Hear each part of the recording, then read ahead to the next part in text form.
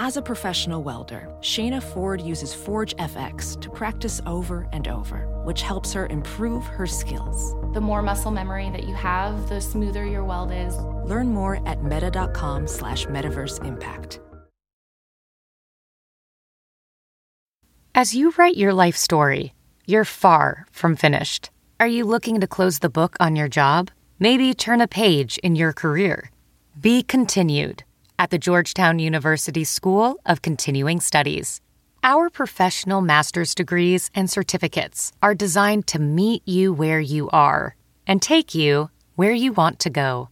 At Georgetown SCS, the learning never stops, and neither do you. Write your next chapter. Be continued at scs.georgetown.edu/podcast.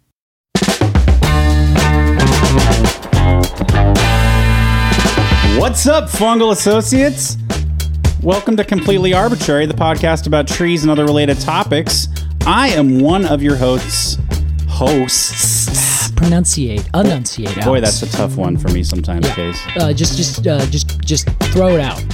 Hosts. I'm one of your hosts, Alex Croson, and I'm here with another of the hosts, Casey Cloud. Hi. Do you like introducing yourself, Case, or do you like me introducing you? Sometimes I really don't mind either way. Honestly, I just don't know. I can't predict when it would be me versus you. Sometimes I sound like I'm going to do it, and I don't. And then there's like 3 seconds of silence. Then I got to jump in. Yeah, but then sometimes it doesn't sound like I'm going to do it, and you start talking. Exactly. And I introduce you. Yes. We should see. This goes back to my whole thing of treating the show as the exact same thing every time. Uh-huh. But and then you're a bit of a joker. You love chaos. Oh yeah, okay, that's you're nice. You're a bit of a joker, and I'm a bit of a Batman, I suppose. I see. Yes, I do. I gotcha. People don't like Batman now, Case. Why not? What did he do? Because he works with the cops. Oh God. People will say he's a cop, but he's a vigilante. Isn't the very last of the Dark Knights where the cops are after him too? Like he makes himself the hero that Gotham needs, but not the one they deserve. So he's like on the wrong side of everything. Right. So did they just skip that whole movie? I don't know. I actually didn't love the Christopher Nolan Batmans. I like Dark Knight with Heath Ledger. Yeah, Dark Knight's one of my favorite movies. It's so good. It's great. That character is very good. But Casey, have you seen the Batman, the new one with Robert Pattinson? Really? Casey, no, I have not. You haven't seen anything about it? Huh? Oh, Casey. It's great. Is it good? Batman's like the only superhero I even remotely am interested in. Oh, yeah, okay. And so I've seen most of these movies. Uh-huh. And this is my favorite portrayal of Batman. This is really? such old news now. We're like, yeah, sorry everyone. This is what happens when you talk to me about popular culture. It's popular culture when it was popular a couple of years ago. Right? Yeah, we're about a year and a half behind. Huh? No, I haven't seen it. It's fantastic. He's like I would say he's like in his mid-20s. Okay, he's supposed to be in his mid-20s, or maybe early 30s. So he's new. He's new to the scene. Yeah, scene. He's only been a Batman for about a year. Yeah, well, because before he was a Bat juvenile. Yes, that's right. He was a Bat boy. Yeah, he was. For the Gotham City Sluggers. Casey, we're here to talk about a tree this week, as we are every episode. And that tree goes by a couple different names. It does. We are officially going to call it Sugi. That's right. But it is also called the Japanese Cryptomeria japonica is the scientific name. Japanese cedar, Japanese cypress. Right, Japanese cedar, cypress. Okay. Mm-hmm. Is this in Cupersaceae, Casey? This is in Cupersaceae. Fantastic. Well done. Okay. I realized, Alex, as we were doing this, because we're talking about logging to a pretty intense extent for this last 4 weeks. That's right. This is, of course, our ultimate episode. The ultimate episode of Completely Arbitrary. Exactly. There are no more after this. Or actually, no, we're going to use it with a different term. This is the ultimate because it's the best. Yes. Send this one to your friends. Yeah, exactly. Tell your family. Why did they talk about Batman for the first 7 minutes? We just want to make sure that everyone kind of got hooked. Oh, yeah. Real grabby among our audience. Isn't it? Yeah.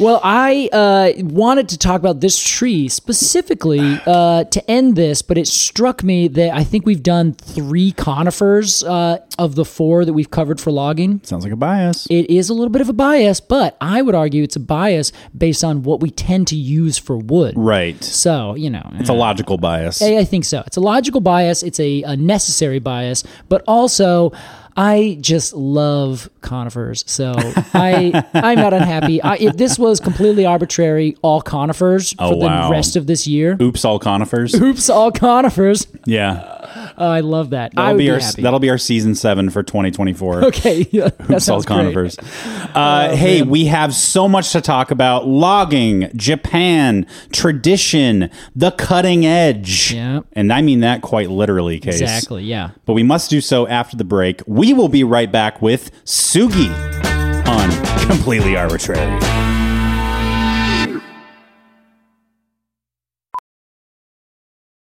Welding instructor Alex DeClaire knows VR training platforms like Forge FX help students master their skills. There's a big learning curve with welding. Virtual reality simulates that exact muscle memory that they need. Learn more at meta.com/metaverseimpact.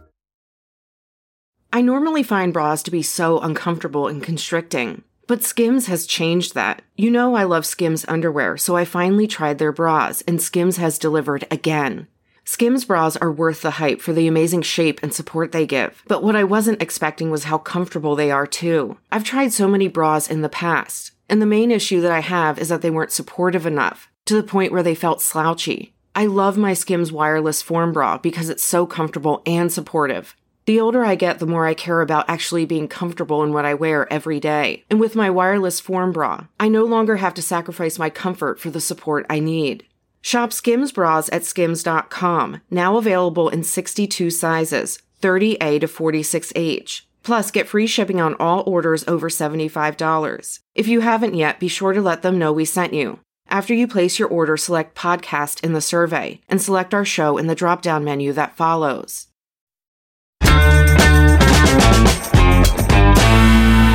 Welcome back to Completely Arbitrary. Today we are talking Sugi, a.k.a. Japanese Cryptomeria, a.k.a. Japanese Cedar or Japanese Cypress, a.k.a. Cryptomeria japonica. Exactly. Often in the United States, we just call it the Cryptomeria. The Cryptomeria, okay. Yeah. Which, you know what, Alex? No one knows why it's called Cryptomeria. That is actually the derivatives in Greek is kryptos for hidden and meros, which is part. So it's hidden parts. And I can't find why.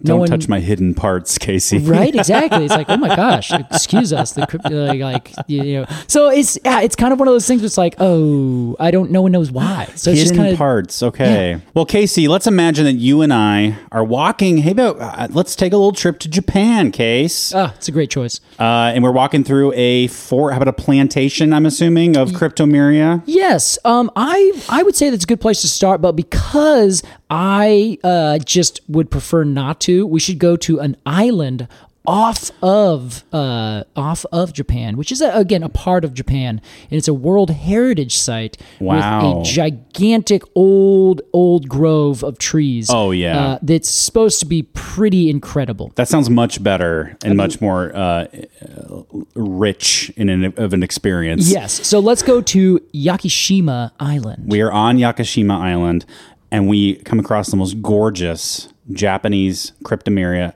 We'll call it Sugi. Yes. The most gorgeous Sugi you've ever laid your eyes on because it's your first one. Mm-hmm.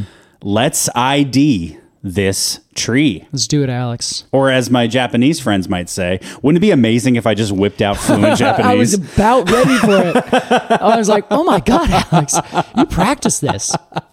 Learn how to say, let's ID this tree in Japanese and just throw it out. Should we do it? Sure, if you can. I'm going to do it. I'm going to Google how to say, let's identify this tree. Konokio me wakio. Okay, first off, Alex, that was great. You did it like you were a native speaker. Let me try more time. Konokio me wakio. What a great rhythmic little jaunt. Japanese language is so wonderful. Yeah. I think I was actually sitting next to two people speaking Japanese today in a coffee shop. Wow. And it was enjoyable. It's just you love fun to hear listen it. To. You do. Okay, Alex, great job. So let's ID this tree. We are walking through a forest, and the first thing we notice is there are big old trees that are evergreen all around us. Beautiful. They are in the cypress family, as we noted. The thing with cypress family trees is that they tend to have, more often than not, as opposed to things in, say, the pine family, very fibrous, reddish kind of bark. That's right. I love cypress bark. It's so beautiful. Or cedar bark. Yeah, either one, or these false cedars, right? Yeah. So the bark that you see is very red. It has very long strips that it kind of comes off in these big fibrous pieces. And it usually develops these kind of thicker furrows that aren't like really deep, but just deep enough that you're like, wow, yeah, that's a big, furrowed, large, fibrous bark tree. I might have a question about fibrous bark, Casey. Oh, okay, please. Is it more susceptible to fungus?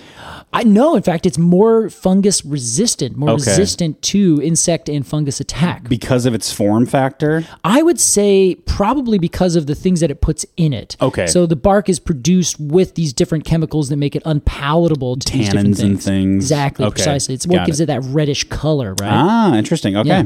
Thank you. So you're walking through and you see these big, huge trees. And these trees, some of the biggest, oldest ones can be up to like 7 feet in diameter. Wow. Yeah, it's pretty incredible. Some of the largest ones. And did I say 7, Alex? I meant 17. Wow. You should do that more often. That was, I really that was should, amazing. Yeah. I looked down and only saw the 7, and then I was like, wait a second, that feels too small. I should look this up. 17 feet. Okay, Yeah, this thing is one of the biggest. huge. Yeah. Wow. But now, generally, they don't get that big. That's like, the hugest, biggest, oldest of them. Bit of an outlier. Exactly, Okay. yeah.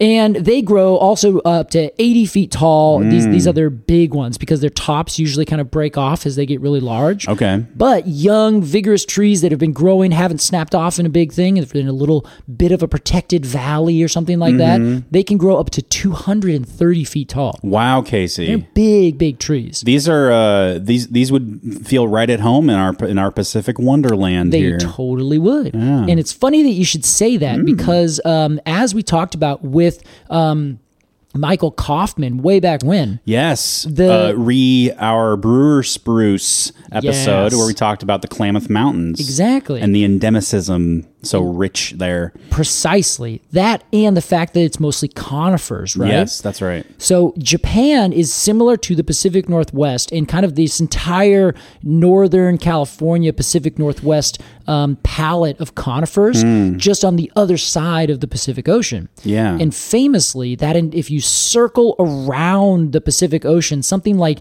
50% of the conifers in the world grow right there in terms of species. Interesting. Yeah, so if you include all the species of Japan, all the species of the Pacific Northwest, going all the way down through Southern California and all the way up through Northern Alaska, and then going across to Russia and down through the Korean Peninsula and Taiwan, all that area is just chock full of unique conifers. It's a fascinating kind of biogeographical thing. You know what we're going to call it? What? The Ring of Fur. Oh, I did not know you were going to say that, but that was brilliant. I was thinking you were going to go somewhere with that, Alex, but I wasn't sure where you're going to go, and you took it exactly. That was perfect. Well, thanks. Well done. So this Ring of Fur is where these trees grow. So you're exactly right in terms of it being quite at home. Yeah. In fact, we can plant Japanese cryptomeria here in Portland. There are plenty of them around. Really? Okay. Are there? Yeah. I would love to see some, especially for an ID characteristic coming up that I'm very excited about. Yes. I assume you're talking about the leaves. Right. So we have. Sorry, that wasn't very supportive. That was of me. fine, Alex. Whatever. So we have this emblematic bark. Yeah. It's very false cedar bark. Correct. And let's talk about those leaves, Case. Let's talk about them. So these leaves are beautiful, but they grow in a way that to me is most similar to a giant sequoia. And I say that because giant sequoia tend to have leaves that are all shaped. So if you're thinking about the different kinds of leaf types for conifers, there's mainly 3 different sorts. There's the long, skinny, linear ones we call needles. Yeah. Sometimes those are a little flattened, a little wider. And other times there are scale-like leaves that are pressed to the stem. That's right. So you can't tell the difference between the leaf and the actual twigs until the leaves die and you see literal wood, right? Yeah, okay. So the in-between of these needle-like leaves and these scale-like leaves are what we call awl-like leaves. Oh, right. I forgot about this subcategory. Right, and that's all AWL. That's right. Which is an old kind of pick that you'd use to dig in the ground or something. And it's characterized by having a wide base that then comes to a point. So it's like half pressed to the stem at the base, but then it pops off coming out and becomes more linear and needle-like towards the end. Yeah, I'm thinking of like a Norfolk Island pine. Yeah. Those are all like... Perfect example, yes. These sweet little... I mean, they look like needles. They look like regular needles. Yeah. Almost like a spruce needle. Totally, yeah. But like very short and compact and squishy. And very kind of tight. These ones aren't squishy in that they are kind of sharp like a spruce, in fact. Like they're an uncomfortable thing to shake hands with. And they are spirally arranged around the stem and everything. So the whole thing looks almost like some... I'm thinking of a kind of dinosaur that has like a spiked tail. Yeah. It looks kind of like that, but instead of just being at the very end, the whole tail itself is spiked. Right. That's what this reminds me of. That's great, Case. What a great visual metaphor. Oh, thank you. These all like leaves sort of look Araucaria-esque to me. Yeah, they do. Yeah. Sort of like it's great. little platelets. Yeah, and the big thing with Araucaria, which is the Norfolk Island pine. Oh, shit. Okay. Yeah, see, there you look go. at you. You're on the right page anyway. I didn't even know. Well done. In that regard, Araucaria tends to be a little bit more wider and flatter as they come out. Right. So like you think the monkey puzzle, that's like a big triangle. These are little teeny tiny triangles that end up being way more circular at the end. More needle-like. Yeah, exactly. Yeah. Okay. So that's what these needles look like, and they tend to be at the end of the twigs where the fertile cones are. They're kind of slightly more pressed. They're a little bit closer down to the stem. They're pointing more forward. As they are younger, the more juvenile foliage that gets just popping out on a young plant, it's way more outspread. So it's more just like pops out at a wider degree in reference to the main needle itself. Sorry, the main stem itself. Yeah. Interesting. Okay. Yeah. So it's very curious that they have this kind of different form as they grow. It's not so different that they look like two different trees most of the time. Right. But they have developed cultivars that mostly have this juvenile foliage versus some that have mostly this older foliage that's way tighter and more intense. Cute. Is it a different color too? The new foliage? Like yeah. I love brand new foliage on like a Douglas fir. Yeah. It's like this big green thing with like frosted tips. Yeah, and the frosted tips are like this beautiful lime kind of green. Yeah. Love it. I don't think they have quite that big difference because they don't necessarily grow put on all this new growth like a Douglas fir does. They kind of grow it slowly over the course of the season where they put out one over here, one over there, one over there, one over there. But there are some that are developed so that they have more of a lime green or a yellowish color the whole time. Oh. And others that stay very dark green the whole time. Interesting. It's amazing what we can do with that stuff. Alex, you are so right. You don't even know how right you are. Oh, wow. Yeah. I love when that happens. I know. Isn't it great? Yeah. This is my favorite compliment. Casey, let's get into sort of the money for this tree, in my opinion. Well, the money is really, I guess, the wood, as we'll touch on in a bit. I'm very curious what your money is on this. Well, my money's on the cone. Really? This cone is incredible. What? I love the cone. Why? Casey. Tell me. Wait, really? Yeah. You don't like it? No, I like it just fine, but I'm curious why you particularly enjoy it so much. Well, it's peltate. Well, give us a description a little bit, would you? It's a peltate cone, like a cypress, right? Okay, standard.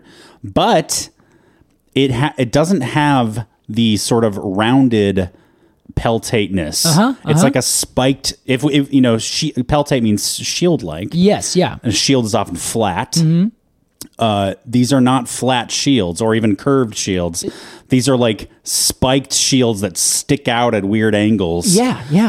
And they're kind of halfway between. I mean, they sort of have like that raptor claw look, like a coulter pine, but they are. If you take a look at it, they are peltate. Yeah, if you really dial in, which is why it is in the same family. Yeah, which is the cypress family. And I love it. I think it's fantastic. It's very like kind of obscure and abstract. It looks to me like each cone scale is the mask or the helmet that Sauron was wearing before he was cut down by that guy. Isildur. Yes.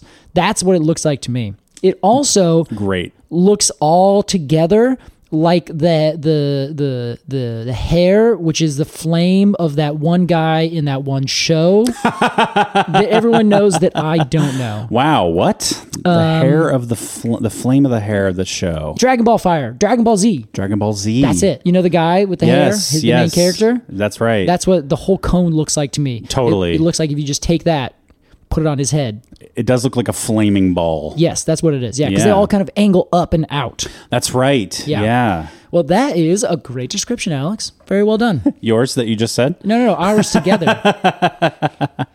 That is the cone. Those are the female cones of the Japanese Cryptomeria, the Sugi. I think it is helpful to lean heavily on these sort of like pop culture references when talking about this cone, because it doesn't. It kind of defies definition in like botanical definition. Like I look at it and I just am immediately reminded of so many things. Yeah, but none of them are a cone. Let me give you an example from my favorite website, conifers.org. Yeah, what does it say? Seed cones are born from the 5th year onward. They are born in groups of 1 to 6, terminal, solitary, or occasionally aggregated, nodding, sessile, globose, or subglobose, rosette-like and resembling open buds. You want me to get into the next phase? Sure. Proximal 2 margins, often convex in outline, or all 4 margins plus or minus concave in outline, middle part with or without distinct shoulders at widest point, apex usually recurved umbo-rhombic, distally with 4 or 5, up to 7 tooth-like projections, 1 to 3.5 millimeters. And then you cut to me and it's, you can see inside my head and it's just white noise from a TV. Yeah, exactly. Oh, Alex fell asleep. That was so calming. Yeah, which is basically my... Yikes. This is why I agree with you, Alex. If we just describe it as the hair of the Dragon Ball Z guy, yes, everyone's like, oh yeah, totally, distally radial. I totally get it. I think that's his name, the character's name. It's distally radial. Well, Casey, that's the cone. Let's get into what is literally sort of the money of this tree, not figuratively, the wood, because this is a very important logging tree in Japan. And elsewhere, I'm sure. It is a little bit elsewhere. In India, actually, they plant quite a few, as well as the Azores, which are the islands off of Portugal. Oh, wow. Mm-hmm. There you go.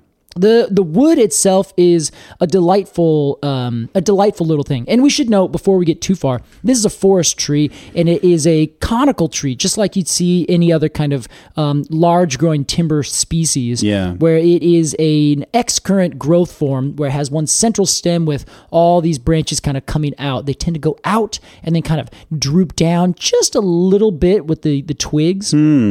A little hemlockish. A little tiny bit, but not a whole lot. Okay. Yeah. It smokes a little bit of weed. Just the tiniest bit. Yeah. Right. Just to sleep every once in a while. It doesn't inhale, is what we're saying. It holds it in its mouth. Yeah.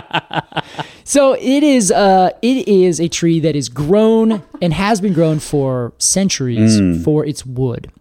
The wood is this dark red, kind of very aromatic product, which is already a little bit decay resistant. It's insect resistant. It's got this gorgeous kind of reddish tone that fades a little bit to kind of a normal woodish tan brown. Yeah, it's got kind of like a pine yellow. Exactly, yeah, especially when it gets dried. Oh, okay. But the thing is, it smells so good and it's so flexible and strong. It's like one of those perfect trees. It's very similar to the Douglas fir in that regard, where it's a tree that has all the right attributes to be really good for a lot of different things.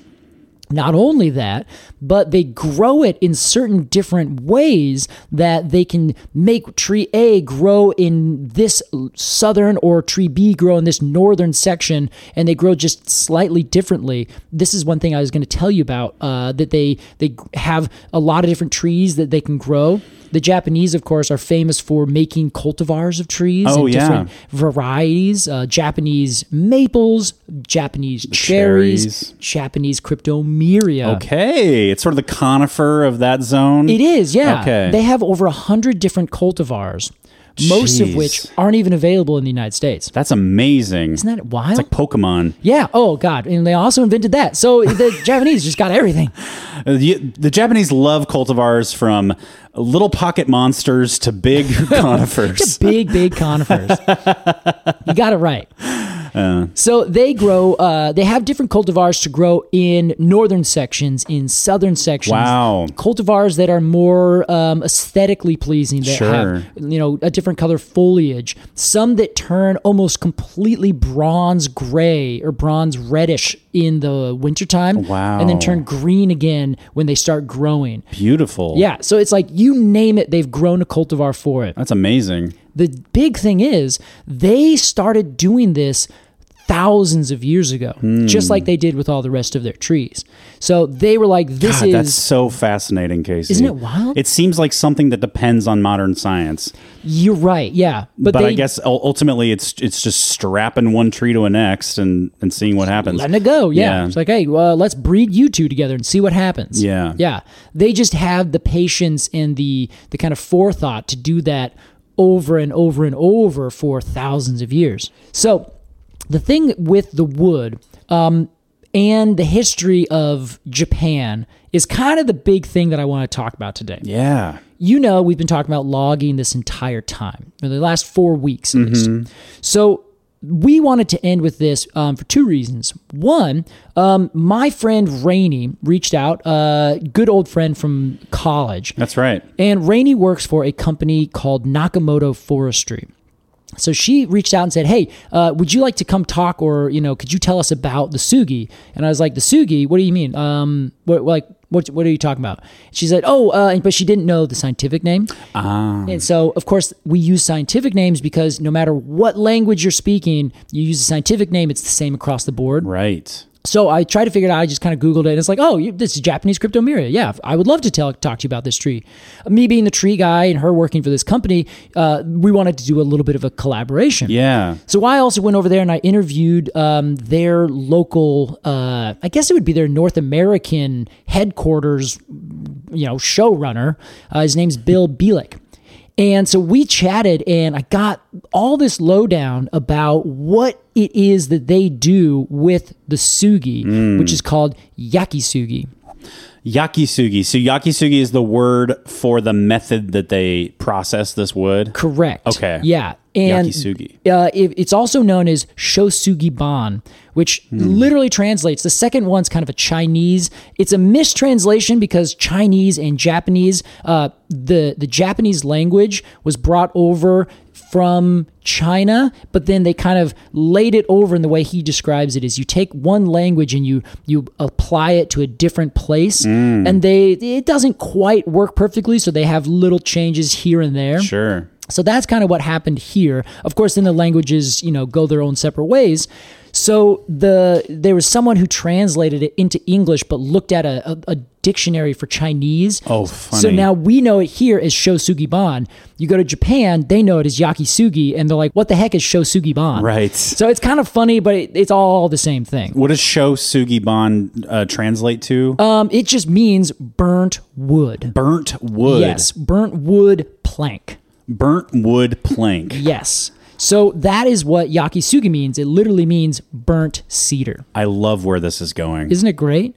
So what they do is they are a wood product manufacturer Right. that makes this specific kind of cladding, which is the outer surface of a building. It's Cladding. It's like the clad, you clad something in. Oh, you know? like ironclad? Exactly, yeah. So that means that you have a ship that's covered in iron. Ah. So Okay. this is the same thing. So cladding is what you put on the outside of a building to protect it. Your shingles, cedar shingle siding, that's the same thing. So what they do is they make this specific kind of wood that is burnt, and they use this same exact tree. So in terms of logging, they have been doing this for a long time. We should take a real quick step back. Okay.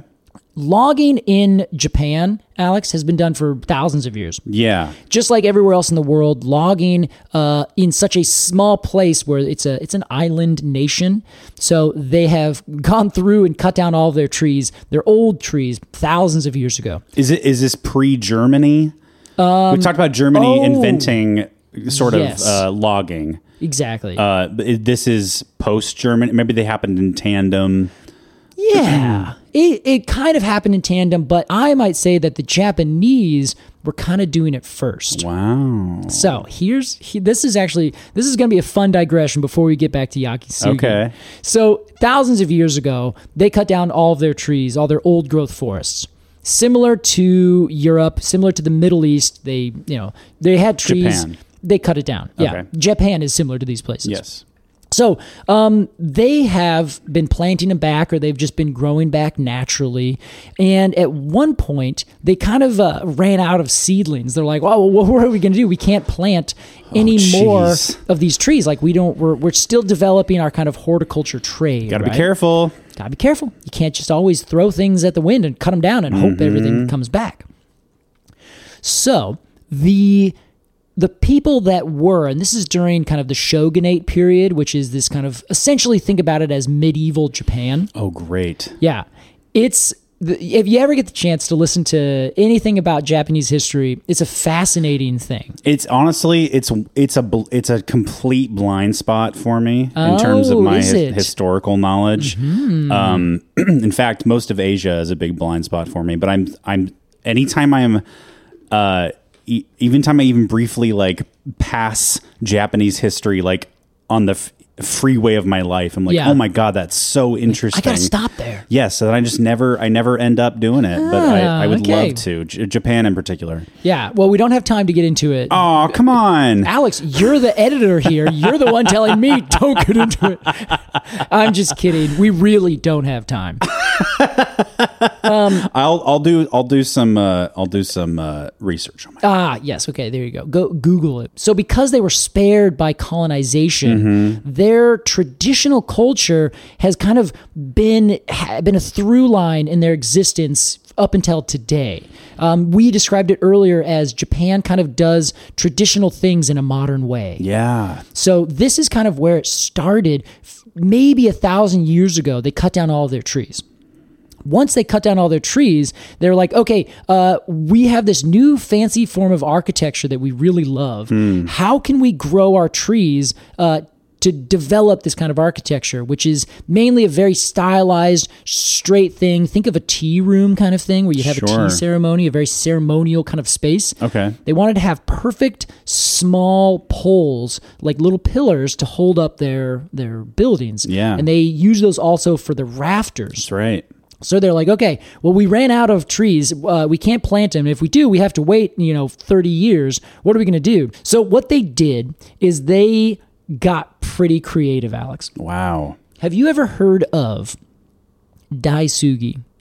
Daisugi. Yes. No, but it has the word sugi in it. It does. Which is important to us. It is quite important. It translates as platform cedar. Daisugi. Okay.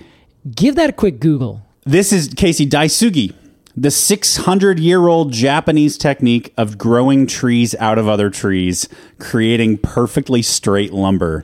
Yeah. That is such hilarious optimization. Isn't it? It's amazing. So for those of you who are not able to look this up, essentially, they grew a sugi in the form of a bonsai and had it grow out. So almost you had these platform branches where if you look like you're holding up plates in your hand. Yep, a waiter carrying platters to the table. In either hand. Yeah.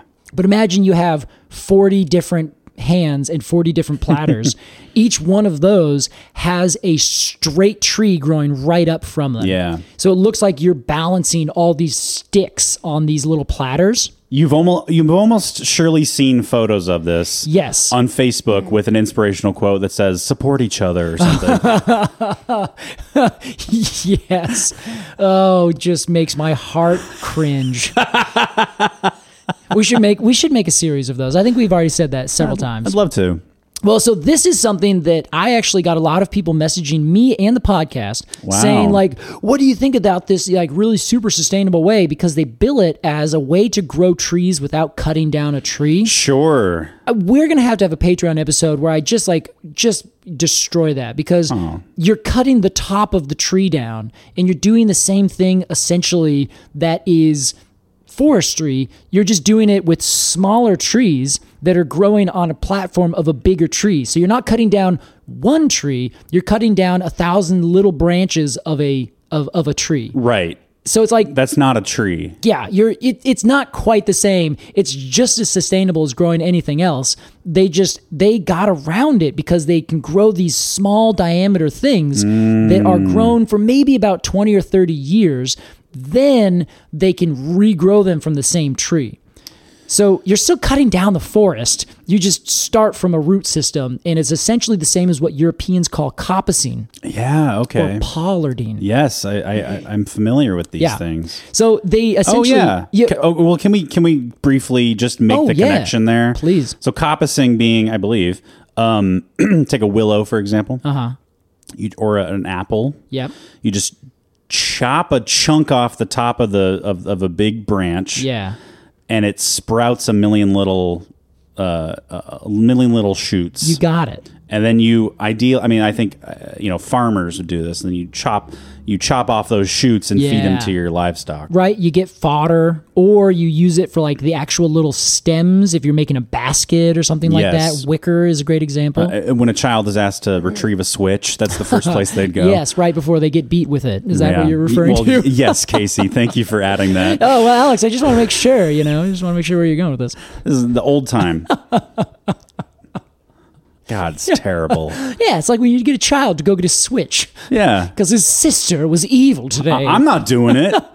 I'm just talking about it. Oh, yeah. You know what? We have a dark past. We sure do. We have a dark present and a dark future, Casey. Yeah, we sure do, yeah. But an extremely dark past. Oh, it's all varying shades of gray, things? Isn't it? It is, yeah. It's varying shades of dark gray. Yeah, ugh.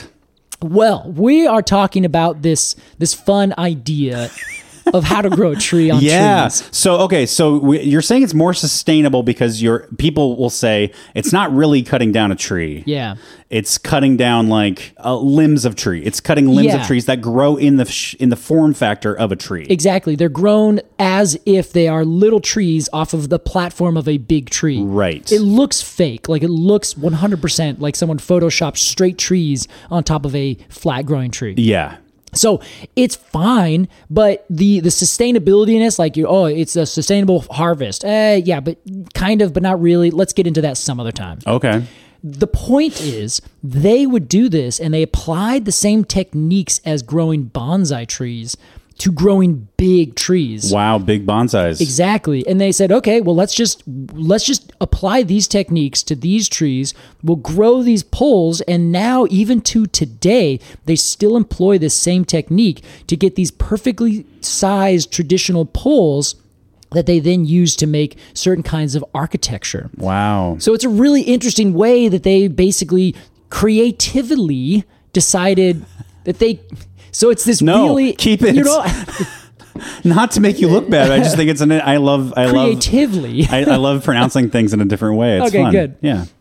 So they use creatively done technique to grow these really interesting trees. That is very interesting. It's very it's very maximal in terms of its minimalism almost, you know. It's right? like so efficient that it seems at first glance, you're like, oh, it's kind of silly. Like they could just grow trees in the ground. Yeah. But it is, it's stunning. I mean, it's a really interesting technique. Yeah. And now it's been used in like gardens and things like that. So it's now also this aesthetic bit that they've added in because it's a part of their tradition. Because it just looks pretty too. It does. It really does. So this is one form, Alex, of how the Japanese, way back when, because they initially developed this technique of growing trees in the 14th or 15th century. So they essentially said, okay, we got a problem. How are we going to figure this out? And then they use this really creative kind of like, okay, let's borrow from thing A, apply it to thing B, but at a bigger scale, and boom, there we go. Yeah. They've also done that with a wood product that we were talking about earlier. So this is the second weird kind of traditional thing that you can do that is not quite this, let's say, sustainable in quotes form of forestry. Yeah. This other sustainable way to do forestry is done by this Nakamoto Forestry Group.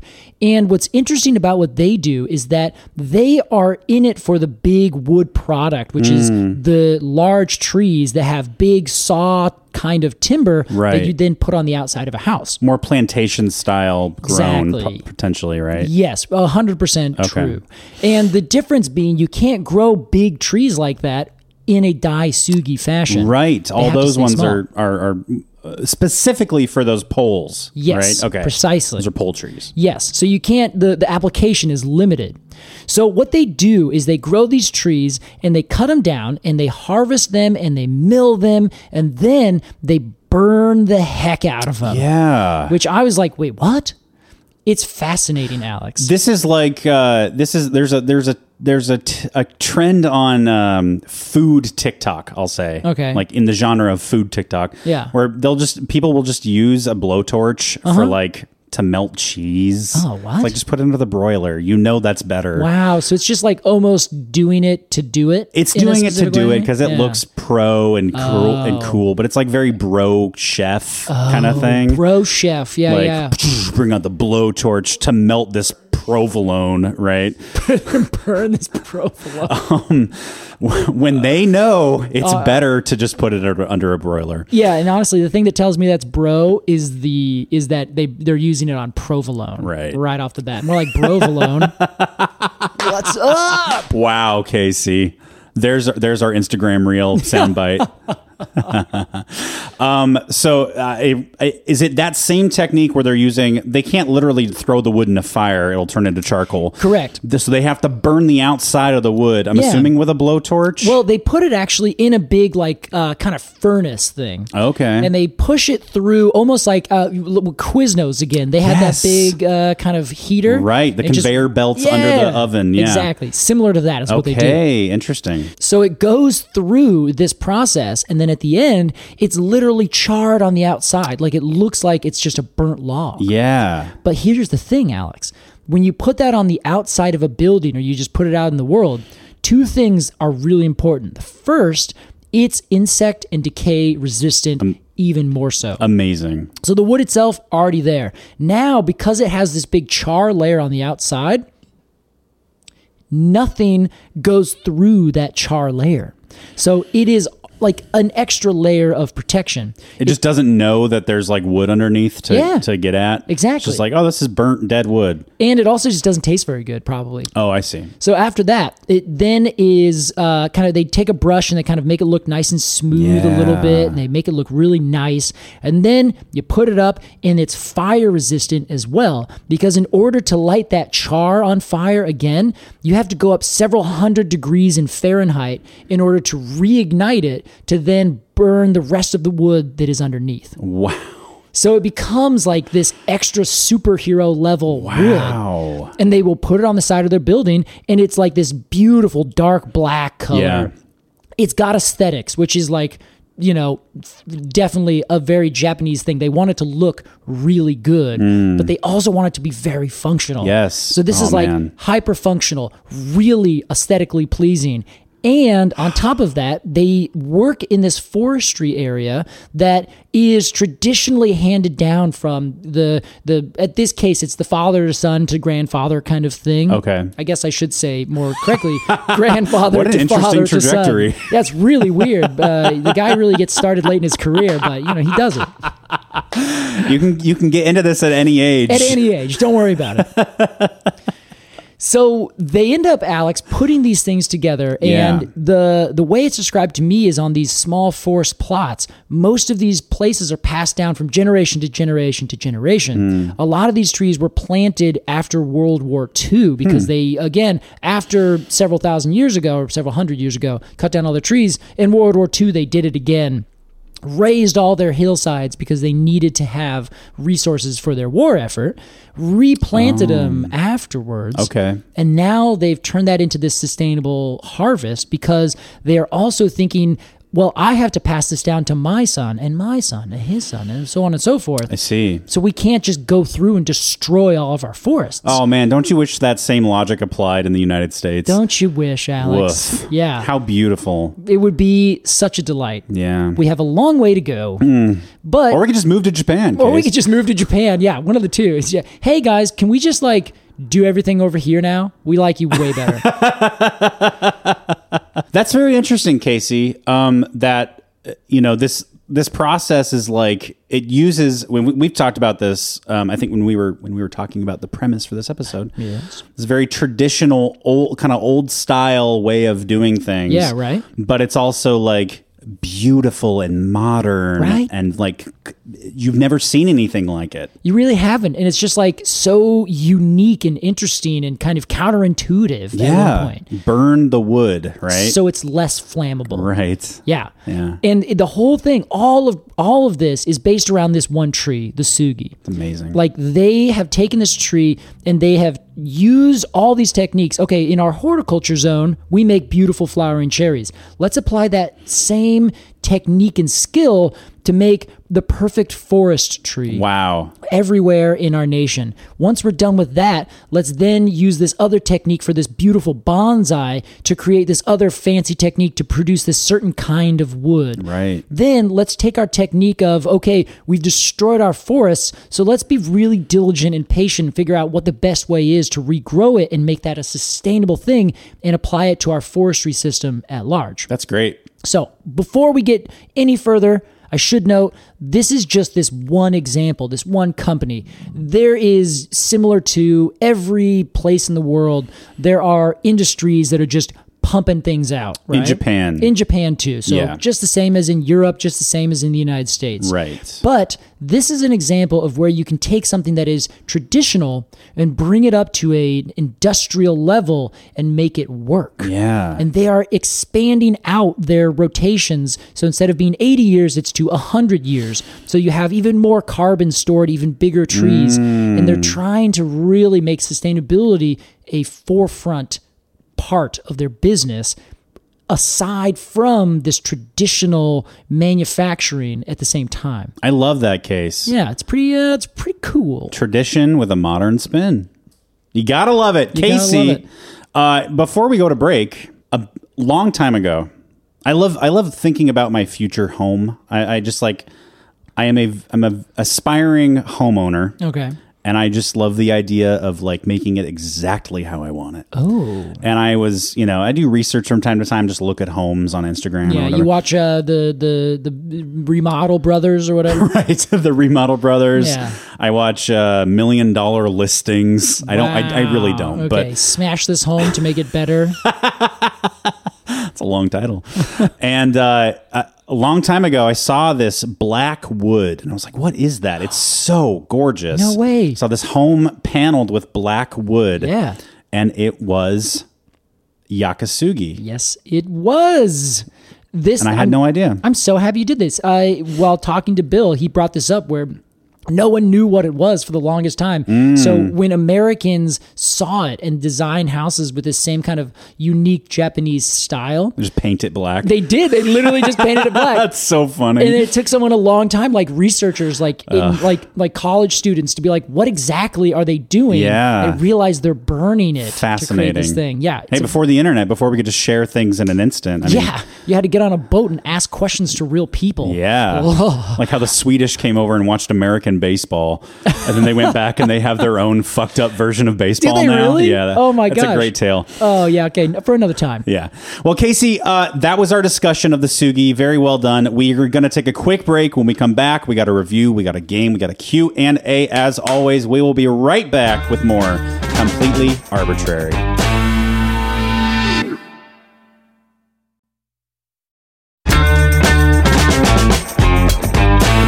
Welcome back. Did we get that on the tape? I think we got Casey saying you're the best. No, definitely. No, I don't think there's any record of that. Fuck. Sorry.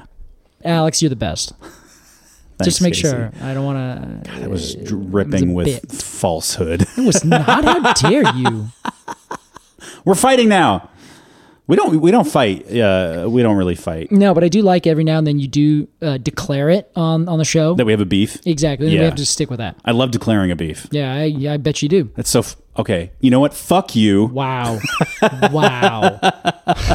Sometimes you think you know this guy. You just think you do. I love you, Casey. Love you too, Alex. Let's are we up review to? this tree, huh? Let's do it. The Sugi The Sugi. tree. Here's how it works. It be. All right. Well, you had the opportunity. The rule of fours. The Casey Clap special. You must rhyme 4 times or none at all. Here's how it works. We're going to give some final thoughts on this Sugi tree and then give it a rating of 0 to 10 golden cones of honor. Casey, as our resident expert, we will begin avec toi. Right. So here is what I think about this tree.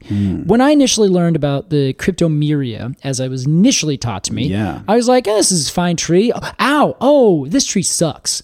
Because it's not a comfortable tree. It's pokey. It's very pokey. In terms of getting to know a tree, it's going to bite you. Exactly. Yeah.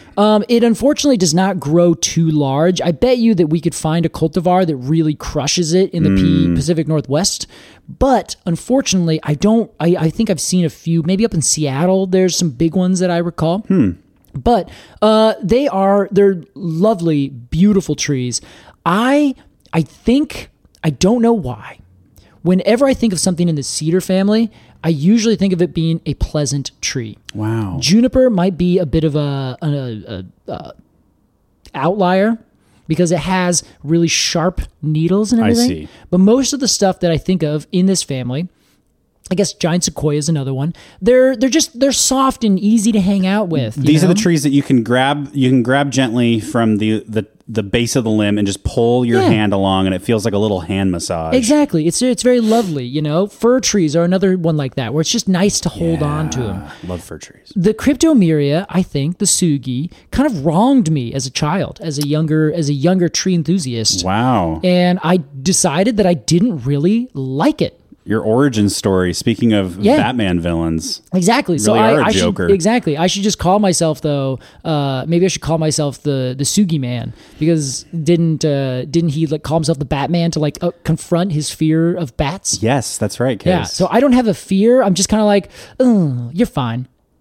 I just You have to become the Sugi in order to respect it. I get exactly. So I need to just go become a Sugi. But I don't know, for whatever reason. This is a tree that I've always been just so meh about. Oh, sure. And I would always think there's a better choice. Most of the time, that would be actually the incense cedar. I love the incense cedar. I think it's just the coolest tree. They fill the same niche for me. Okay. But I have to say, I love that you can plant it almost anywhere, because there's so many different cultivars that the Japanese have made. Right. And that other people, I'm sure, have also helped add to that kind of richness of differentiation. So you can plant them almost anywhere and they will grow pretty dang well, depending on which variety you find. So I think I'm gonna try to play this one a little bit straight, because I don't think my opinion is the best opinion. You don't hear me say that often, Alex, to be very clear. Wow. I think that this tree is probably worth easily a 7.0. Yeah. I'm just going to go straight there. Love it. Anything below, when you get down to the 6s, it's kind of me giving a nod to it being overplanted, not that interesting, maybe something else. Well, I don't know if we can say overplanted for a lumber tree. It's exactly, yeah. I mean, other than maybe... By definition. Yeah, you know. possibly the radiata pine. I think we might be able to say That's that. true, yeah. But this is also another extremely common tree planted in all the forests of Japan. Like this and the hinoki and the saguaro cypress. Those are like the 3 big ones. The hinoki's definitely number 2 in terms of the wood products industry. Sure. So I want to give it credit for being this amazingly traditional tree, but at the same time, it's not a tree that jumps out. It's like saying eating some bland, unflavored thing is good because it's traditional. No, it's traditional and it's bad. Right. Traditional things don't have to be revered and loved and good. It's like saltless beans. Here, you eat this. It's tradition. It's like, no. Sounds bad. So I think I love yakisugi. Like, Yeah. I also would love to have that on the outside of my house. Man, every time you If I say ever it, had I a think house. you're going to say yakisoba. Oh yeah, the noodles. Yeah. Yeah. I wonder if that means like burnt noodles. I mean, they are stir-fry noodles. That's the thing. Okay, yeah, actually stir fry. That's, oh my gosh, yeah. Did we just unlock some knowledge on our own? I think we did, but I think I also had that somewhere because Okay. I think Bill said something about that in our interview. Oh, okay. Okay, we unlocked it even though it was there to be unlocked. Yeah, we uncovered it. Yeah. Well, so I love the traditionalness of the tree. I think you should plant it. If there's another option, I probably would say you should probably plant that one too. Sure. But it's a cool tree. I love so much about it that I have to like push myself forward to enjoy it, because once I start to enjoy it, I know I really like it. That's great, Case. That's where I'm at with this tree. A 7.0 is a perfect score for how you describe it. Thank you. I very much appreciate that. 7.0 Golden Clones of Honor for the Sugi from Casey Clapp. That's right. Alex Croson, I'm Yes, sure you sir. have an opinion on this tree as well. I do. I would love to hear it. I am a newcomer to this tree. Okay. I knew nothing, not one thing about it. I didn't even know it existed until we started talking about covering it. Hey, you called it the Nani yesterday. I know. What a blunder. Sugi, Nani, or Noni. That's so good though. So I love Daisugi. Yes. I love Yakisugi. I think that is a gorgeous treatment of this wood. And I love that it not only makes it look really good, but it's magnificently functional. And my favorite things in this world are beautiful and functional. Yeah. I'm not a fashion over function. Yeah. I'm not a function over fashion. Okay. I don't buy ugly, comfortable shoes just because they're comfortable, but they're like just gray rubber And you don't buy shoes that are overly fashionable. and really uncomfortable. Yeah, Okay, I look for a shoe that looks nice and is comfortable. Now right? I should note you wear green Crocs a lot. You know what? Okay, I was not trying to throw any shade, Alex. I was merely asking where on that spectrum they lie. The green Crocs. Listen, I'm getting offensive here. I don't need to justify my green Crocs. Okay. Yeah, sorry. Yeah, okay, By the way, that color green is gorgeous. it is. It's called grass. I would not see your feet if you were wearing that in grass. It's true. In the next couple weeks. It'd be like a green screen, like literally. Yeah, exactly. Sorry I brought it up, Alex. I'm sorry I brought it up. Yeah. Fashion and function, you were saying. Fashion and function. Yeah, my favorite things in this world are fashionable and functional together. And I think that the Yakisugi really just exemplifies that. I think the cone is great. Let's talk about the tree itself. The cone, awesome. I love a peltate cone. I think they're really interesting and curious. And this peltate cone also has this extra bit of definition on top Flair. of it. Yeah, it's got the flair, Case. Yeah, this is so perplexing to me. Like you talked about the radiata pine last week. Yes. You love that cone. Yeah. It's so different than this cone that when you were so stoked about it, I was Yeah. like, is he looking at the right cone? I'm a man of many cones. You are, certainly. My God. That explains your surprise when I said I liked this cone. Yes. You were like, really? Mm-hmm. That's why. Yeah. Well, Casey, I'm a surprising guy. I wrote down during your review, you said this tree is so cultivated, cultivard. I wrote down, this tree will meet you where you are. Ooh, yeah. You know, we talk about trees that will like if you have a stomach ache or a headache or a burn or it'll just kind of like the sassafras will just sort of like treat what ails you. Mm-hmm. This tree will please you. Yeah. No matter your aesthetic tendencies or the climate of where you live. Very interesting. For that reason, I'm giving the Sugi an 8.5 Golden Cones of Honor. 8.5. My goodness, that's high ranks. That's what the sharks say. For that reason, I'm out. Yeah. Wow. But I'm in. But for that reason, Sugi. you're in. Jeez. That's 8.5. Okay, 8.5 Golden Cones of Honor by Alex Croson, the fashion and functional man of the podcast. Wow, I really appreciate that, Casey. Yeah. Oh, trust me, I know it and I see it. I am way more on the function side. Yes. Of anything, for sure. If I had to lean one way, it's fashion. Yeah. If I had to lean one way, it'd be function for sure. Yeah. Well, hey, that was what makes us such a great pair. That's why we Casey. can walk together in all seasons. You know what? Beef squashed. Yes. All right. And with that was our review of the Sugi. A great tree. Let's move on to our game, Casey. Let's do it. In honor of Japan, where this tree hails, we are going to play a very special round of the family tree. Oh, yeah.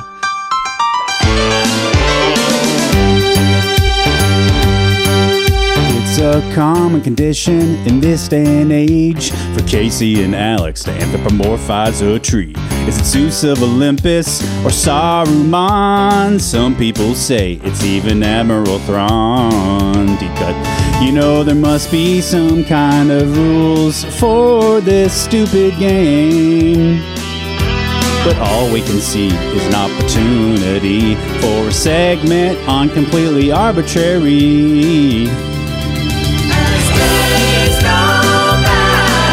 Maybe Jean-Luc Picard is an elm of some kind. And the kid from Up is a Ponderosa pine. There's room for yous and Sugis. There's room for the host to disagree.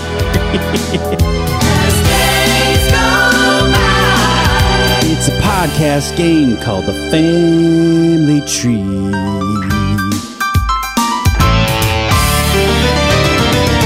All right, Casey, this is the family tree. In this game, we choose a set of characters from some canon or other. Mm-hmm. For instance, it could be the Greek pantheon of gods, or it could be the cast of a sitcom. Mm-hmm. We then choose a tree to best personify those characters based on their physical appearance, their personality, and their overall vibe. Exactly. And in honor of the Sugi, we are going to cover the characters from one of the best things to come out of Japan in ever, Mario. Wow. Everyone's like waiting to hear what he's going to say. Do all the characters from Kobe beef. Starting with Kobe beef. Wagyu A5. What do we think, Case? Yes, Casey, the characters of the Mario games. Oh, I love Mario. Created by Shigeru Miyamoto, the greatest, I would say the greatest creative mind in video game history. One of the greatest creative minds ever, period, for any genre of anything. Wow. Oh my God, that's high marks. The man invented Zelda, my man. Yeah, it is very fair. Two of the basically the two biggest video game franchises came out of this man's brain. Wow, that's true. I never gave that. Wow. Just tremendous. Holy shit. I love Miyamoto-san. Okay, all right. Okay, Casey. So what we got, Alex? Let's start with Luigi. Perfect. I love it. Let's start with Luigi. Okay, I was just assuming you were going to start with Mario, so I wanted to put Luigi where he deserves. I'm going to roll with the punches here. Oh wow, okay. Oh, you're a Luigi stan, huh? Yeah. I think it's a little bit of just a contrarian view. That makes sense. Yeah. You're sort of the Luigi of the podcast. No, if anything, I'm the Luigi. Wow. You're the Mario. But let's get into Luigi, Casey. Let's not even go down that road. We don't want to start our beef. Yeah, we don't want to get into our Kobe beef again. Yeah, when we have a Japanese related beef, it's a Kobe beef. Kobe beef, yeah. Great. Luigi, he's a bit of a scared guy. Yeah. Luigi's whole personality is that he's like he's frightened of everything. Yeah. He is the brother. Here's something to consider. He's the brother of like a very popular, cool, adventuresome guy. Yeah. Right. He's also a plumber. But I like that he sort of lives in the shadow of Mario, who's the main character. Yeah, right. He's green, or he wears green clothing. He wears green. Yeah, he's got a big mustache. Yes, big mustache. And he's mostly just afraid of everything. He deals with ghosts. Oh, have you heard of Luigi's Mansion, Casey? Yeah, I think so. A series of games where Luigi is the main character. They're all based around him being in haunted houses. Oh, and fighting ghosts. Horrible. Okay, so when you say his thing is he's afraid of them. Yes, or he also has to confront and deal with them. Yes, exactly. Ooh, that's hard. Much like a Batman. Okay, all right. Yeah. So Casey, what do you think? I don't know why. But my first instinct is like a Western hemlock. That was mine too, Alex. Are you kidding me? I swear to God. Because it's like the tree that everyone's like, oh, is that a Douglas fir? And was like, oh, no, that's a Western hemlock. Yes. It's kind of second best to everything. Yes. Even though it's great and tall in its own right. Holy shit. All right, we got to go with that. And it's full of ghosts. It's full of ghosts. Oh my God. Look at that. All right, well, Western hemlock it is. Wow, it's unanimous. Okay, that was incredible. Yeah. Amazing. Wow. Let's see if we can keep that streak going, Casey. Ooh, okay. Let's go with the heroine of the series, Princess Peach. Okay, this is going to be a hard one. Traditionally, she's in the older games, she's the damsel in distress. Yeah. My favorite is Super Mario Odyssey, which I will die on this hill is the best Mario game to ever exist. Wow. On the Nintendo Switch. It is perfection. Huh. And yes, 64 is great. Sunshine, whatever. Odyssey is chef's kiss. Huh. I guess I've never played it, so I don't have a really good perspective. Like, I'm skeptical, but I'm not at the same time. It's just the culmination of so many good Mario mechanics. And its whole thing is that you're traveling around the globe. It's this like globe-trotting adventure. Oh, right? I see. In a little spaceship, you go around the globe. Wow, I do like spaceships. And Princess Peach is like a traveler in that one. I see. She shows up in all these different places. She's like traveling around in her independent phase. Exactly. Well, yeah, she got saved, but she's also like, you know what, this is bullshit. I could have saved myself. That's right, Case. Okay, all right. So she's pink. Yeah. That's her big thing. Exactly. She's royalty. She is royalty. She's golden. She's golden. So she's got golden hair. Yes, she has golden hair. Okay. She has yellow hair. How else did you think of royalty as being golden? Royalty. Oh, yeah, of course. Right? Okay. Yeah. Okay, so... She is like kind of at the will of a bunch of other things happening, you know? Yeah. She doesn't have a lot of agency, I would say. First thing I came up with, you want to just say it on, do you have anything in mind, I should ask? A peach tree. Okay, too low, Alex. Low-hanging peaches. Yes. All right, I was thinking ginkgo. Oh, yeah. Reason I'm thinking ginkgo, color, obviously. Yep. The other thing is that it's very much royalty. It's planted near shrines and things. Yeah. It's known for all these different things. And it doesn't have any agency because it's probably extinct in the wild.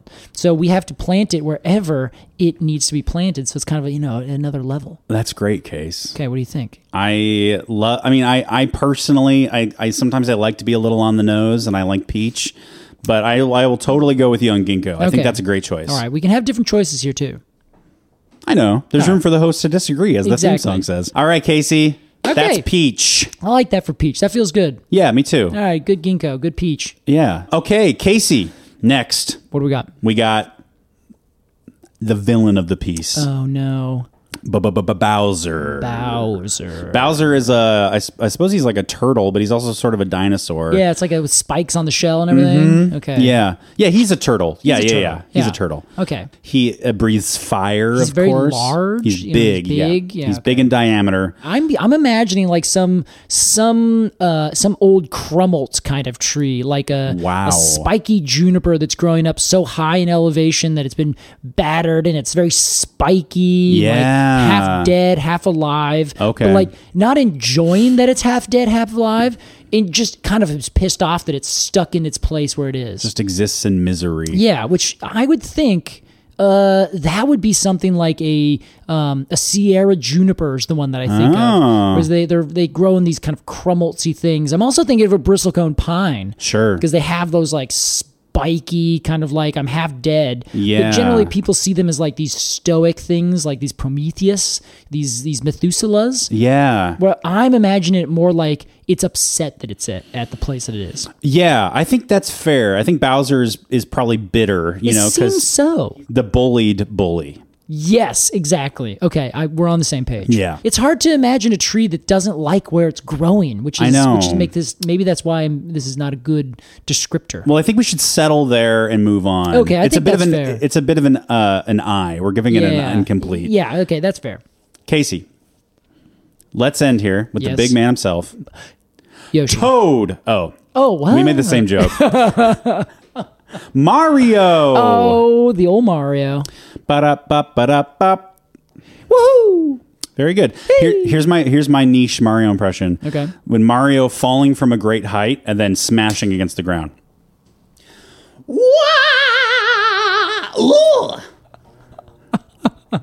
That was beautiful. Thanks. Mario is adventuresome. He's brave. Yeah. He is aerobatic. Yeah, he's incredibly fit. Really, even for a plumber, it's just surprising. Yeah.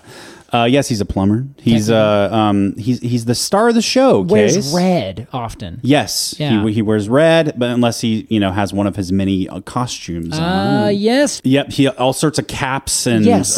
fire flowers and things that transform him into something else. Yes. That's maybe an interesting. He wears many masks. Yes, exactly. So honestly, what could it be? Oh my God, Alex, what do you got? Sugi. I was thinking Sugi too. Because of all the cultivars. There's so many cultivars. You can be a different thing. Yeah, he's the main character. Yeah. Everybody loves him. It does. That is the main character. Ooh, that feels good. Oh, but I want something with the color red. But I just can't think of something that has the color red. I can think of the Japanese maple. That's the one that comes to my brain. Sure. Because there's a lot of red cultivars of that. Yeah. But and it's Japanese. But it's a side character. It's forced into the main character role. You mean in the way that it grows it's an understory tree. Exactly. Right. Exactly. But it's very popular. Exactly. It's super popular. It's like the most popular understory tree. Yeah. So I don't know. I'm liking Japanese maple here. Case. I kind of feel like it's good, and they grow really well. They have the right color. There's 1,000 different varieties that grow in every different kind of way. Yeah, that's feeling good to me. Okay. All right. Mario's the Japanese maple. Mario's the Japanese maple. Hey, that was Family Tree Mario edition. To that we say, woohoo! Casey, it's time for a completely arbitrary Q&A. This week, our question comes from the Patreon, as it always does, Casey. From Alyssa Hoyt. Hello, Alyssa Hoyt. Longtime listener. I believe we've had Alyssa around for quite a while. Yeah. Good to see you. Looks like July 2021, Alyssa Hoyt joined the Patreon. That's what I'm talking about. Alyssa says, hi, Casey and Alex. I was cleaning my house the other day and wondered where the term spruce things up came from. Yeah. What is it about spruce trees or wood that makes people connect them to the idea of cleaning or refreshing something? What other tree-related idioms are you aware of? Thanks. That is so lovely. That is a great question, Alyssa. Alyssa probably knowingly tickled our etymology. Yeah. Fancy. Casey, I read you this question and you lit up because you said Justin Davies covered that. Yes. Justin Davies, the woodworking influencer on Instagram and TikTok and YouTube. Yeah. A smart chap and a nice fellow. Hi, Justin. Justin, we love you. So here's the trajectory that this term took. Yeah, this is great because one thing I like about this is that this is kind of your realm. We love it, but your specific thing, Alex, is the etymology of stuff. That's true, Casey. I do love etymology. Okay, so here it is, Casey. You may think that the term sprucing up comes from spruce trees. Nah, opposite. Yeah. The word spruce was the word spruce predates the term spruce tree. They don't Yes. predate the trees themselves. Yeah, it's like, wow, what? They found it etched into an ancient fossil spruce. And they're Yeah. like, oh, this is the name. Spruce trees were founded in 1903. So the word actually comes from Prussia, which is a nation that is no longer with us. Prussia, a shorthand for Prussia, was Prusse back in the 14th century, Casey. Prusse turned into spruce, as these things often do. Yeah, well, so what Justin said is Yes. that in Polish, they would call it Zeprus. So Zeprus, Z meaning from Prussia, was spruce. That's what it sounded like to English ears. Great. That's amazing, actually. So spruce just originally just meant referencing Prussia, right? Little shorthand. So in Prussia in the 14th century, they were on the cutting edge of... No, you know what? I'm going to move it up a little bit. I'm going to say 16th century. Ooh, modern. They were on the cutting edge of leather goods, Casey. Hot. So much so that Prussia sort of became synonymous with fashion and just looking very neat and tidy in your physical appearance, right? See, yeah. So here's a quote from this thing called "A Quip for an Upstart Courtier, a quaint dispute between cloth breeches and velvet breeches," from 1592, Casey, Oh, my God. by Robert Greene. "A fellow briskly apparelled in a black taffeta doublet and a spruce leather jerkin with Christfall buttons." Crystal buttons, excuse me, not Christfall. So spruce leather jerkin. I see. Now it's being used as an adjective. To spruce. To spruce something up. No, now this is an adjective Oh, to I see. describe the leather jerkin. That leather jerkin is spruce. Jesus, I was literally describing a verb. Verb. God, I'm a dumbass. Casey. Jeez. So then it turned into an adjective. You call something spruce to allude that it is neat and tidy and smart. I see. You're Yeah, yeah, smartly yeah, dressed. yeah. You're very spruce today. So it'd be almost like saying, "Oh, you look very Prussian right now." Yes. Like, you look of Prussia. You look Zeprus. Yes, you look very spruce. So spruce moved from being an adjective Yeah. describing leather goods to a verb Gotcha. and meaning the same thing, essentially, to make something look smart and neat. And tidy. Yes. Yeah, you spruce it up. That's right. The first mention of sprucing up actually comes in Sir George Etherge's restoration drama, Oh, yeah. I know the one. The Man of Mode. Yeah, the Man of Mode. From 1676. Do you actually know this? Yeah, of course. I mean, I would not have been surprised. You really. wouldn't have? Oh, God. No, I don't think so. I would have been great if I did just have that in my back pocket. Oh, yeah, the Man of Mode. Yeah, I saw that the other day. Your interests are vast. And he says in The Man of Mode, I took particular notice of one that is always spruced up with a deal of dirty sky-colored riband. Wow. The spelling and all this shit is fascinating. This is what, when did that come out? This is 1676. Wow, yeah, they didn't quite standardize spelling, I think, at that point. It was all phonetic, right? Yeah. Spruced here is very, I will say, smartly spelled SPRUC''D. Oh, Spruced. yeah. Spruced. Which is kind of what you do when it's like, it's not an official verb, you know? Exactly. You kind of, it's like a very like colloquial way to spell it. Yeah, you need to get rid of a syllable, maybe. Yes, exactly. Gotcha. In 20th century America, the term spruce up took on a new lease of life, this article says, with a slightly modified meaning. It began to be used to mean to tidy up or refurbish in particular. Yeah, okay. A counterpart to the English spring clean. That's how I've always known it. And I always thought that it was like as things melt, the spruce trees like grow anew. So it's like you were making something grow anew. But I guess I never thought through why they would have chosen the spruce tree. Right. In this case, Justin references that they generally grow a bunch of spruce in Prussia. Right. So that's where it kind of came from. It's So just kind a of, connection. yeah. They said to spruce things up would be to make it look like, them over there with all those spruce trees. Right. So, yeah. So it's kind of So the term for spruce tree Yeah. came after the term for a smartly dressed Prussian man in leather doublet. Well said, Alex. So Smartly dressed Prussian man in a leather doublet. hell yeah. It's my kink. So That's my kink. up until this 20th century kind of modification of the term, Casey, Yeah. sprucing up had been explicitly reserved for people and their clothes. So it was only in the 1900s in America where we started using it for your home. Spruce up the living room, or the sitting room, That's so funny. or the parlor. Yeah. Many of the early references to sprucing up also refer to adding ribbons to clothing. Okay. To really spruce yourself up, in quotes, you need preferably a German leather jacket. Always. I mean, that's the preference today is a German leather jacket. It's got to be German. Most people know that. And then there's like a picture of a Nazi general next to this. I don't love that. Maybe they're wearing a German leather jacket, I suppose. Which is, so to add to this is that the term picea, which is the scientific name for spruce, came initially from the Roman pix, which means pitch. So okay, so that's unrelated. Exactly. So Pisces, it's the name of a pitchy pine.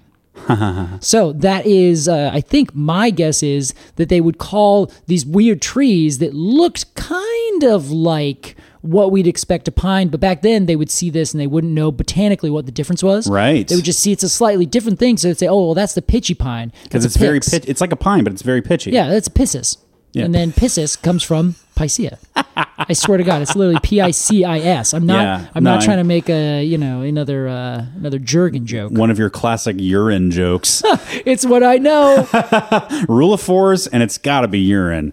Thank you so much, Alyssa Hoyt, for sending in that question. We love etymology, we love trees, and when they come together, boy, is it a treat. And if you have a question for us about anything to do with trees, join the Patreon at the $3 tier. That's $3 a month. The Q&A Quercus and Alder tier.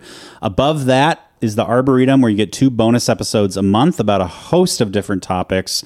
Above that, our crown glory, the Cone of the Month Club. It's the reason our Patreon exists.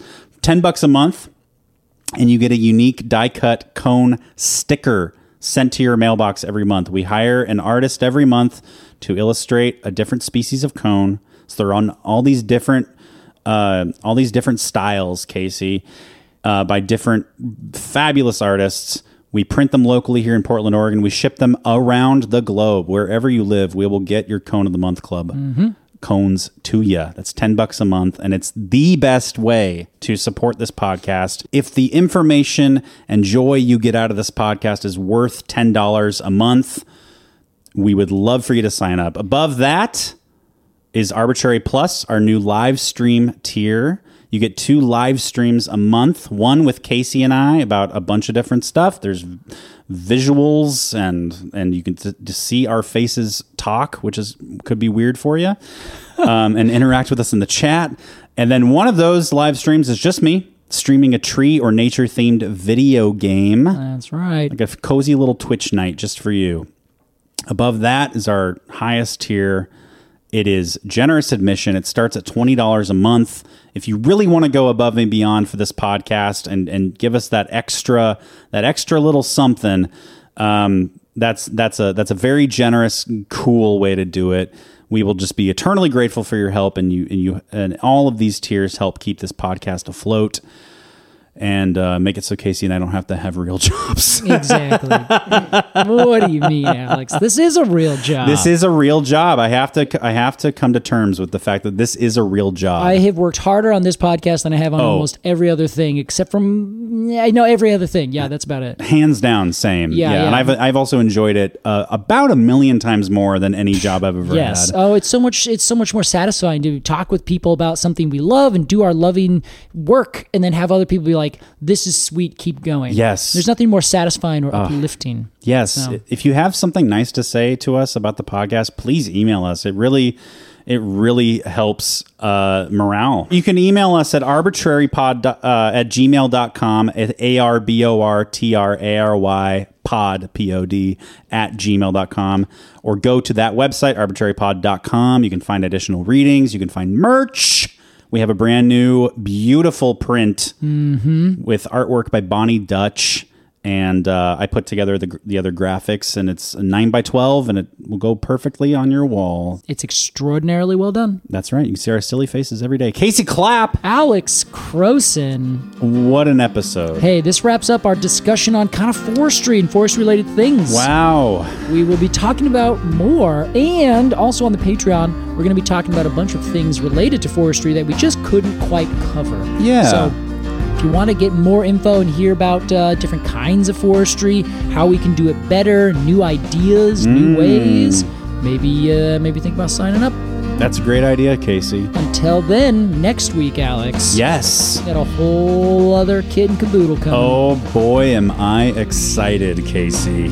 Well, I'm excited for next week. I'm excited for 2 weeks from now, and I'm really excited for 3 weeks from now. Yeah, and you know what I'm really excited for? Whoa. 4 weeks from now. Well, okay, you know what I'm really excited for? No. 5 weeks from now. Well, Alex, what I am excited about, like way more, is the 6th week from now. Oh, that's great, Casey. That's the one that I'm really like. Well, I see me, I'm kind of excited for the 7th week from now. Well, it's the 7th week, Alex, is going to be nothing. Completely Arbitrary is produced by Alex Croson and Casey Clapp. Our artwork is by Jillian Barthold, and our music is by Aves and the Mini Vandals. And you can support the podcast at patreon.com/arbitrarypod. And find additional readings at completelyarbitrary.com. Thanks for listening.